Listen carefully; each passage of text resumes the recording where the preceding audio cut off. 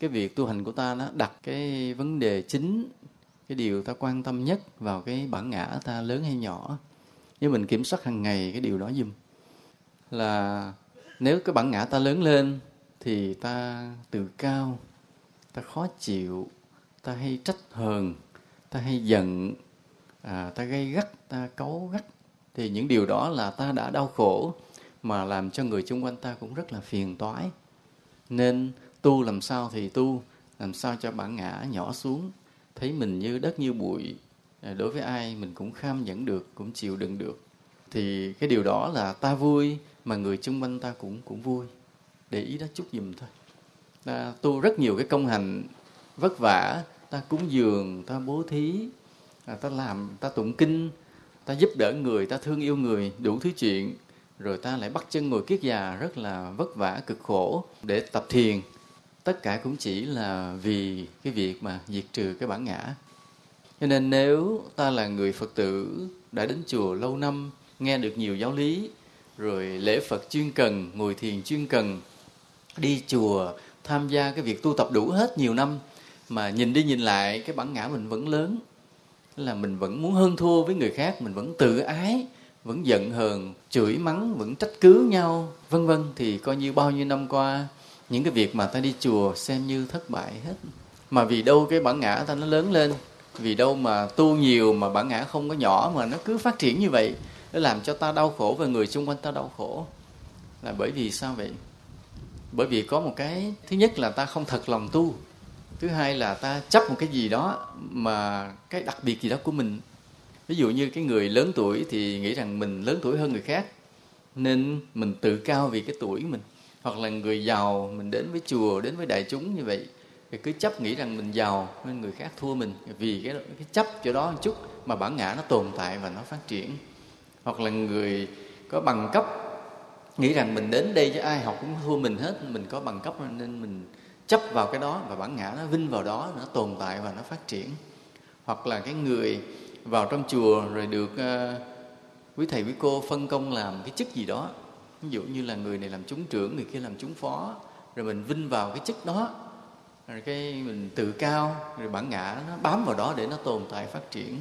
Hoặc là người đến với chùa mình bỏ ra nhiều công sức, là tốn công lo cho chùa, lo cho Phật tử, rồi tốn tiền lo cho chùa, lo cho Phật tử, cái mình chấp cái công.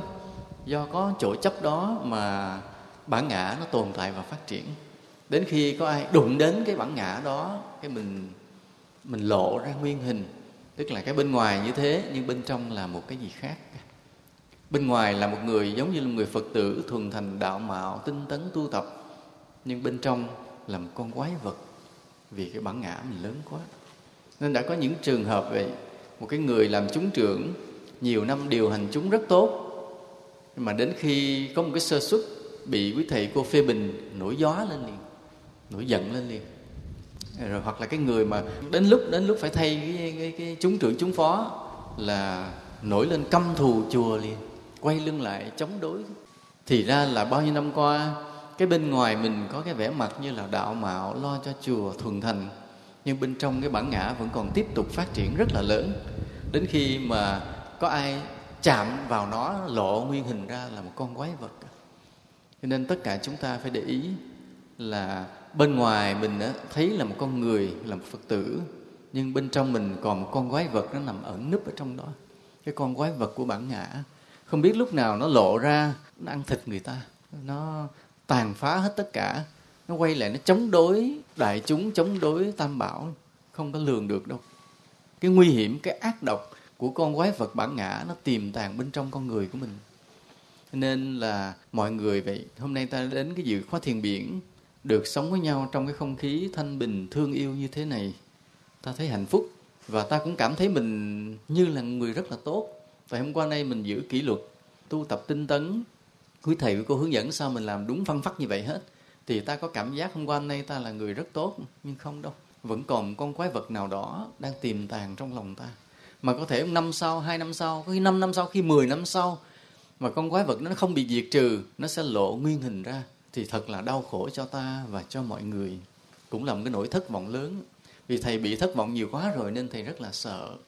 Những người đến với chùa lâu năm, hoặc là có những người đó nhiệt tình, có vẻ tu tập tốt, rồi quý thầy cũng giao cho một cái chức gì đó, rồi ôm cái chức đó, chỗ đó bản ngã bám vào, nó lớn lên, nó phát triển mà không hay. Bên ngoài vẫn thấy làm việc Phật sự rất là tốt, nhưng bên trong con quái vật nó lớn lên từng ngày, nó vẫn mọc nanh mọc vuốt ra từng ngày. Đến khi nào lúc nó lớn quá rồi, cái nó lộ khuyết điểm ra, bị rầy một cái là lập tức nó cởi bỏ cái lớp áo Phật tử bên ngoài, nó hiện nó nguyên hình là con quái vật. Cho nên chúng ta thấy, ta nhìn vào gương, ta nhìn thấy nó là chỉ là lớp vỏ của ta thôi. Còn cởi cái lớp vỏ ra, bên trong mình vẫn ẩn chứa một con quái vật bản ngã rất là nguy hiểm. Nên vì vậy là không ai được chủ quan, không ai được tự mãn rằng mình tu đã tốt rồi hết. Tất cả chúng ta vậy, mỗi ngày phải sám hối với Phật, nói là lạy Phật, con biết bên trong con còn cái bản ngã rất là quỷ quyệt, tinh quái, ác độc và nguy hiểm mà con chưa thể kiểm soát được. Xin Phật gia hộ cho con có trí tuệ để con kiểm soát được cái bản ngã, để cho con mãi mãi được đi theo bước chân Phật mà tu hành một cách chân chính, hiền lành, để cho cái con quái vật bản ngã trong lòng con nó từ từ thu hẹp nhỏ lại, cho đến ngày kia con diệt trừ nó hoàn toàn. Đừng để cho con quái vật bản ngã trong lòng con nó lớn lên vượt ngoài sự kiểm soát, khiến cho con làm khổ mình và làm khổ những người khác. Nên mỗi ngày ta phải cầu nguyện như vậy. Nhiều khi nhờ những cái lời cầu nguyện tha thiết hàng đêm như thế, mỗi khi cái bản ngã ta nó rục rịch, nó muốn nhóm lên để nó lộ nguyên hình, thì ta có cái trí tuệ được Phật gia hộ. Ta thấy đây con quái vật này lộ ra, khiến là ta muốn chửi người này, ta muốn mắng người kia, ta giận người nọ. Kể cả sư phụ ta cũng không tha, ta cũng giận luôn. Khi cần mà có những người ác quá là gặp sư phụ cũng nói xấu luôn. Có chưa? Thì nhắc cái này lại là mọi người để ý, những người nào giàu coi chừng mình bản ngã đang lớn nè, những người nào giỏi coi chừng bản ngã mình lớn nè, những người nào tuổi cao coi chừng bản ngã mình lớn nè, những người nào phụ được nhiều công lao cho chùa coi chừng bản ngã mình đang lớn nè, những người mà giữ mấy cái chức mà thầy giao cho chúng trưởng chúng phó coi chừng bản ngã mình đang lớn nè. Mà những cái bản ngã đang lớn đó đang là nguy cơ để phá vỡ đời tu của chúng ta hết, và khiến cho kiếp này và những kiếp sau ta không còn cơ hội để mà được sống an lành trong chánh pháp. Vì cái bản ngã mà lớn lên rồi, nó sẽ hất ta ra khỏi Phật pháp, ta sẽ trở thành ác quỷ, và chỗ ở của ta là dưới địa ngục, hoặc là khi chết rồi đọa làm ngạ quỷ, chứ không còn được làm người, không còn được tu tập nữa. Cho nên cái đó rất là nguy hiểm. Thầy vừa mới nói tới cái bản ngã làm con quái vật bên trong, thầy nói thêm cái ý niệm bên trong bên ngoài một chút để nhắc quý Phật tử một chút. Trong cái cuộc sống này, cái bên trong cái bên ngoài nhiều khi nó không giống nhau. Đức Phật có nói về cái trái xoài mà ta hay nói là trái xoài của Phật, giống như một trái Amala, ở ngoài xanh nhưng mà ở trong vàng chín. Có loại trái Amala bên ngoài vỏ vàng chín nhưng bên trong vẫn còn xanh chua và đắng.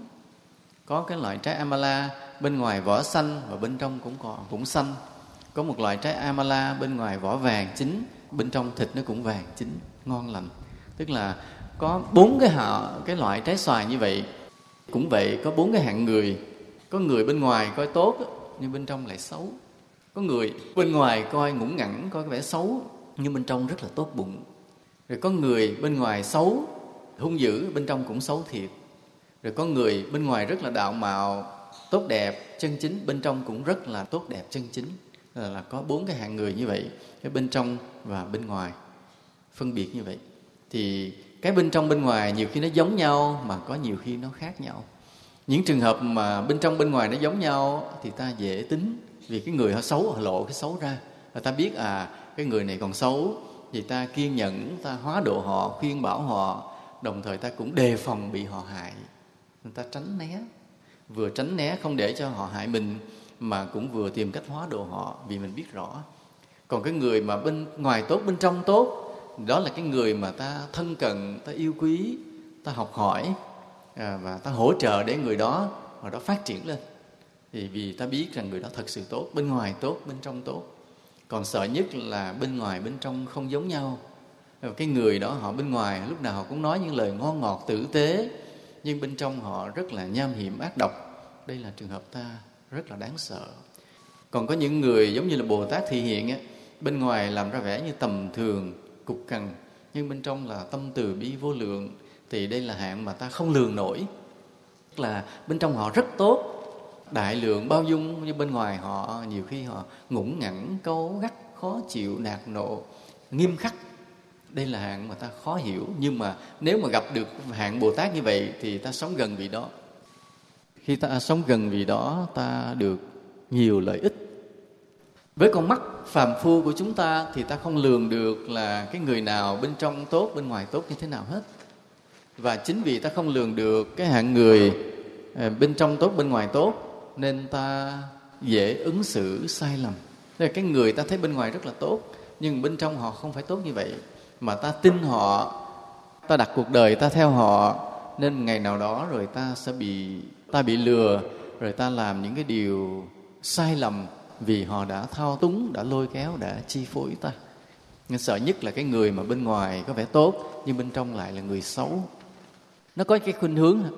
Thứ nhất là cái người nào, cái khuynh hướng ông bà hay nói là xấu thì che mà tốt thì khoe. Đó là khuynh hướng thứ nhất. Nghĩa là ta có cái điều gì tốt, ta thích lộ ra cho mọi người biết để họ được nể phục. Còn ta có cái gì xấu thì ta giấu lại vì ta sợ bị chê. Nên đa phần con người ta rơi vào cái nguyên tắc thứ nhất là bên ngoài tốt hơn bên trong. Bên trong luôn luôn là xấu hơn bên ngoài. Đó là hạng người thứ nhất. Mà đa phần con người ta bị như vậy. Hết 95% con người là tốt bên ngoài mà xấu bên trong. Vì vậy khi ta nhìn thấy một người có vẻ tốt thì ta hiểu là hết 95% là trường hợp tốt bên ngoài mà xấu bên trong. Còn cái trường hợp thứ hai á, là cái gì giấu, cái gì quý thì giấu, mà cái gì thường thì phô ra. Bởi vì nó thuộc về của cải á. Ví dụ như có những người nhiều khi họ giàu có, nhưng mà họ sợ bị lợi dụng, bị mượn, bị cướp, nên họ hay giấu cái tiền của lại, mà họ chỉ làm ra vẻ bên ngoài bình thường thôi, hoặc đôi khi là đạm bạc, nhưng bên trong họ rất là giàu. Đó cũng là một trường hợp vì khôn ngoan bảo vệ mình, nên cái quý thì giấu lại, mà cái thường thì phô ra. Thì trường hợp này cũng chiếm hết 40% của cuộc đời.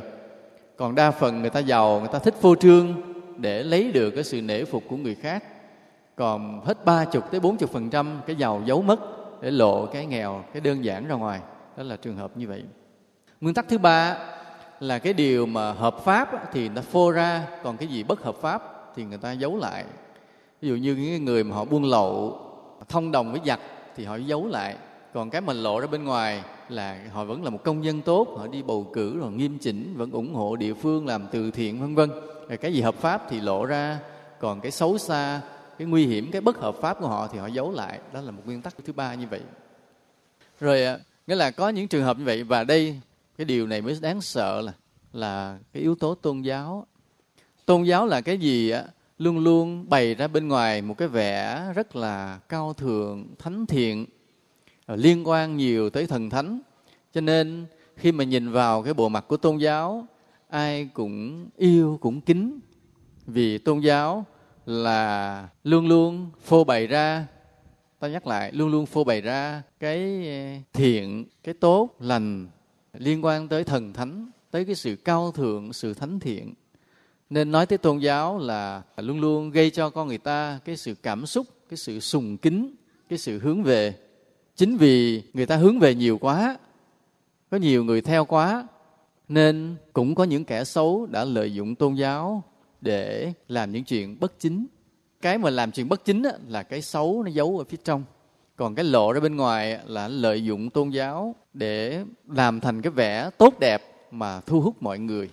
Nhưng bên trong thì họ lại là cái xấu xa, cái ác độc. Nhiều khi đó là cái bất hợp pháp, và nhiều khi cái đó là cái phản quốc, vân vân.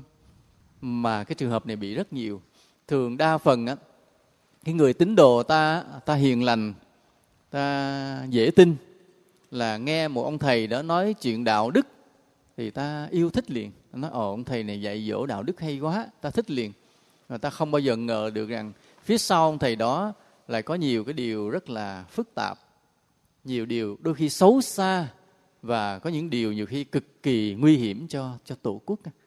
Nhưng mà ta không biết, thì ta chỉ thấy cái vẻ bên ngoài là ông mượn cái danh tôn giáo, ông cũng nói về đạo lý, nói những điều cao thượng, thánh thiện, và dựa hơi thần thánh, dựa hơi Phật, nói đây là điều này của Phật, cái kia này chùa này của Phật, đất đó của Phật, cái gì cũng Phật, lấy lợi dụng danh nghĩa của Phật, của chùa rồi để thu hút mọi người về với mình. Nhưng sự thực là bên trong có mục tiêu khác hẳn. Mục tiêu đó là lôi kéo quần chúng để tạo thành một cái lực lượng cho mình. Mà khi có lực lượng rồi thì họ làm những cái chuyện bất hợp pháp, đôi khi là nguy hại đến cho tổ quốc cũng không chừng được. Đây mới là điều đáng sợ. Nên nãy giờ thầy nói cái bên trong cái bên ngoài ta phải cảnh giác. Thứ nhất là ta cảnh giác nơi chính mình. Là cái bên ngoài của ta là ta lúc nào cũng muốn bày tỏ cái sự tốt đẹp để cho mọi người yêu thích ta. Nhưng sự thật bên trong ta, cái bản ngã ta còn rất là lớn. Đó là chính ta. Rồi bây giờ cái sự khôn ngoan là cái ta nhìn ở bên ngoài. Là có những con người vậy, bên ngoài ta thấy có vẻ đạo mạo, tốt đẹp, chân chính. Nhưng bên trong đôi khi họ là con người ác độc, nguy hiểm. Và cái mà bên ngoài bên trong mà đáng sợ nhất là cái tôn giáo. Nghe nói tới tôn giáo ta cứ nghĩ là ở đạo nào cũng dạy ăn hiền ở lành. Và ta nghe nói tới tôn giáo ta luôn luôn nghe họ đề cập đến, họ dựa hơi vào thần thánh, trời Phật để núp bóng để làm cho ta tin họ. Nhưng mà thực sự bên trong là một cái chuyện khác hẳn. Đôi khi đó là những cái ý đồ cực kỳ nguy hiểm mà ta thì rất dễ tin. Mình nói đi nói lại như vậy để làm gì? Nói đi nói lại như vậy để cho tất cả các Phật tử của ta phải hết sức là cảnh giác. Nhớ cái lời Phật dạy về cái trái xoài của Phật, cái vỏ bên ngoài, cái ruột bên trong, vân vân, để khi ta tiếp xúc với một con người, ta cảnh giác. Vì phải biết rằng 95% con người là xấu thì che mà tốt thì khoe. Thường con người không tốt như là họ biểu hiện ra bên ngoài. Trừ những con người họ sống cực kỳ minh bạch thì bên ngoài sao bên trong như vậy. Hạng người như vậy chừng 2-3% hay 1-2%. Còn đa phần con người là bên ngoài khác thì bên trong nó khác. Đó là cái thứ nhất để ta khôn ngoan mà sống ở đời. Cái điều thứ hai là ta hết sức cảnh giác khi ta đến với tôn giáo. Vì ngày hôm nay là không hiểu tại sao cái con người ta càng lúc càng thủ đoạn, càng gian manh. Không còn được cái hoang sơ hiền lành, thật thà chất phác như là nhiều ngàn năm xưa nữa. Bây giờ con người ta rất là thủ đoạn, rất là quỷ quyệt. Kể cả trời Phật thần thánh mà họ cũng lợi dụng luôn, họ không sợ tội lỗi. Bên ngoài ta sẽ thấy họ khoác một cái vỏ tôn giáo, đạo mạo hiền lành, chân chính, thánh thiện, cao thượng, mở miệng là nói trời, nói Phật. Nhưng mà bên trong là họ nham hiểm, không lường được. Bên trong họ những cái mưu đồ, những cái toan tính, là thậm chí họ là con người cực kỳ sa đọa và hưởng thụ. Người ta không biết được. Nhưng bên ngoài nhìn vẫn thấy như một người tu sĩ tốt đẹp. Và khi mà ta không biết điều đó, ta đem tâm hồn của ta, đem cuộc đời của ta nương tựa theo một người thầy như vậy, thì ta phải biết rằng cái kết quả ta không đi tới đâu hết. Vì ta được dẫn dắt bởi một cái người tội lỗi, ác độc. Mà làm sao ta có thể biết được cái người nào tốt, người nào xấu? Thì đây là khó thể biết vậy. Vì cái người mà họ xấu như thế, họ che đậy bên ngoài của họ bằng nhiều cái vẻ, nhiều cái phương pháp, nhiều cái hình thức rất là hay. Thậm chí ta thấy là hoành tráng quy mô và được nhiều người công nhận. Nhưng mà sự thật bên trong là chuyện khác hẳn. Ta không đủ sức ta biết điều đó. Ta rất dễ bị lừa. Đến với tôn giáo ta rất dễ bị lừa. Vậy làm sao để ta biết ở đâu là cái con đường đi đúng, vị thầy chân chính để ta đi theo? Rất khó biết. Rất khó biết. Mà cái người họ biết rõ thì họ không thể nói cho ta nghe được. Ví dụ một người trong nhà nước đi, họ làm trong cái ngành tình báo an ninh đi, họ có thể biết. Họ có thông tin để họ biết rất rõ chính xác. Ông thầy này làm sao, ông thầy kia làm sao, biết tường tận. Nhưng mà bí mật của nghề nghiệp họ cũng không nói cho ta biết được. Còn ta là những tín đồ đơn giản chất phác, ta chỉ tin theo cái vẻ bên ngoài, chứ ta không biết được thực chất của ông thầy đó bên trong là gì. Thì đây là một cái điều mà ta rất là thiệt thòi. Nên do đó thì trước cái mà phức tạp của cuộc đời như thế, thì ta chỉ còn một cách là nhờ Phật thôi. Là quý Phật tử mỗi ngày lạy Phật, cầu nguyện, nói xin Phật gia hộ cho con luôn luôn gặp được minh sư thiện hữu, Xin cho con luôn luôn gặp được cái người tu chân chính để con nương tựa, con học hỏi. Xin cho con đừng bị lừa gạt bởi những cái hào nhoáng, những cái sự giả dối ở bên ngoài. Nhờ mình cầu nguyện như vậy từng ngày, rồi cái chư Phật sẽ gia hộ cho mình, khiến mình gặp được rồi thầy tốt bạn lành mà ta được học hỏi, ta nương tựa, ta không bị lừa gạt. Còn nếu mà có cái ông thầy nào đó mà bên ngoài có vẻ tốt nhưng bên trong xấu, thì khi ta đến với ông thầy đó khiến Phật gia hộ ta khởi lên cái nghi liền. Lúc mình gặp ông thầy đó rồi, cái tự nhiên trong lòng mình nó dợn cái nghi lên là do Phật gia hộ. Nói ông thầy này sao ông tu sao mà ông ốm xấu xấu kỳ quá vậy ta, nghi quá, nghi ông thầy này quá, cái mình không tới nữa. Cái nhờ vậy mình tránh được ông thầy xấu. Còn khi mà mình gặp được ông thầy tốt lành, đẹp đẽ, đẹp trai, mập mạp được, mình nói nè, tốt rồi, đây Phật gia hộ mình tới tốt. Ta chuẩn bị cũng kết thúc cái thiền biển của ta.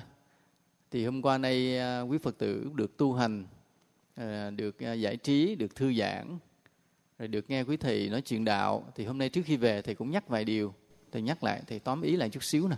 Thì tu là coi chừng cái bản ngã của mình. Khi mà mình hung dữ, mình bướng bỉnh, mình hờn trách, mình giận, mình tự ái, đó đều là cái bản ngã, ta phải tránh. Mà nhớ cái bên ngoài ta có vẻ tốt, nhưng bên trong ta ẩn chứa cái con quái vật bản ngã, nó cũng lớn lên từng ngày nếu ta không quyết tâm diệt trừ nó. Và những cái ta chấp, sự giàu sang, danh vọng, chức tước, công lao đối với đạo đều trở thành cái chỗ bám của bản ngã để ta trở thành hư hỏng. Rồi cái bên trong, cái bên ngoài của một con người đều khó lường. Bên ngoài thường là người ta tốt, mà bên trong thường là xấu. Và kể cả tôn giáo, trong lĩnh vực tôn giáo vậy, kể cả quý thầy tu cũng vậy. Nên do đó quý Phật tử phải bớt cái dễ tin của mình. Khi đến với vị thầy nào phải xét nét rất là kỹ và luôn luôn hoài nghi.